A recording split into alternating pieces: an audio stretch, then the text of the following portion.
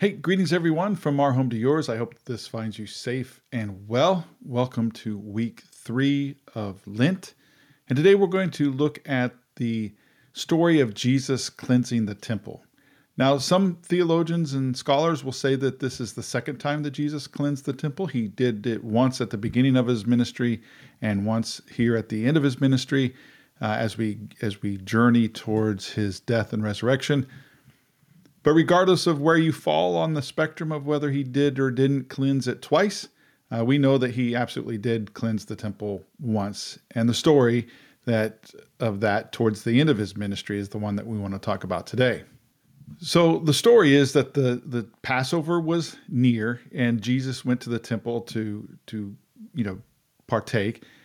And what he saw there were a bunch of merchants that were selling doves, goats, sheep, everything that was needed for the Passover. You see, in the Jewish religion, you had to partake in the Passover at least once, and it was the Passover and the blood that was shed on the Passover that forgave you and your family of your sins. And so there was a big, long ceremony, and there was a big, long to-do about how the lamb was slaughtered and everything like that, which I really don't want to get into, but what these people were doing was providing a service to make it easier for those folks that were on this pilgrimage to go take care of the Passover, to go participate in the Passover. They were providing, these animals so that the folks wouldn't have to bring the animals from where they were, and many of them were traveling for many days to get there. So these merchants would set up and sell animals, and they would exchange money, because you could only use money that was the currency of the temple. So these folks that were living in foreign lands would bring their foreign currency, exchange it for temple currency. They would buy the animal that needed to be used for their sacrifice for forgiveness of sins. And so it was really helpful. I mean, much like a Bible bookstore or something, back in the day when we had bookstores. But it was something that the church used to provide a service to the folks that were there to worship.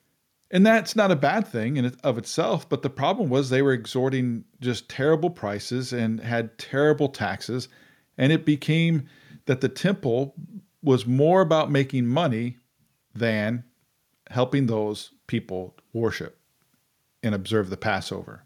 So this, of course, made Jesus mad, because he said that his house would be a house of prayer, that the temple was not supposed to be like that. And so he tells them that, destroy this temple and I'll raise it up in 3 days. And they're like, what? You're crazy. It took 46 years to build this. But we know now that he was talking about his death and resurrection.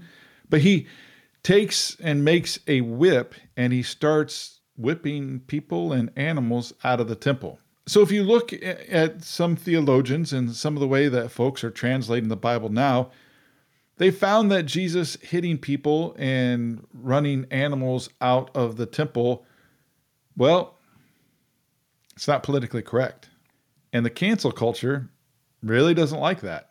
So there are folks that are leading the charge to have that part of Jesus's life changed. And their argument is that type of violence was terrible, and that Jesus would not resort to violence to get anyone out of the temple or to, whip anybody. Even the animals was terrible. And so that part of Jesus they don't want to hear. The NRSV says it like this: making a whip of cords, he drove all of them out of the temple, both the sheep and the cattle. So do you see that subtle shift there? There's nothing that talks about the people. He made a whip and he drove out the people with their animals, versus he made a whip and drove out all of them, meaning just the animals. So I was shocked that people would, be reluctant to think about Jesus using whips on people. I mean, I'm reluctant to think about it too. I mean, it is not something about Jesus that we want to hear. But if you think about everything that Jesus said and did in his lifetime, he really rallied against the fake religion and the religion that was causing people to die not knowing who Jesus really was, because religion can mess us up if we let it. I do think most people really want to see Jesus as peaceful and loving and, graceful, and we see the tender moments of forgiveness and washing people's feet. But the argument that they use against it, just because we don't like that aspect of Jesus, is a terrible argument. But so what? The Bible has stories of sex, rape, murder, incest, betrayal, genocide, use of alcohol, sword fighting, torture, and even execution. I have a theologian friend that remarks that Jesus was killed by state-sponsored execution. And it's true. Does common usage or the literary gymnastics about whether Jesus hit people with a whip or not, does it matter or not?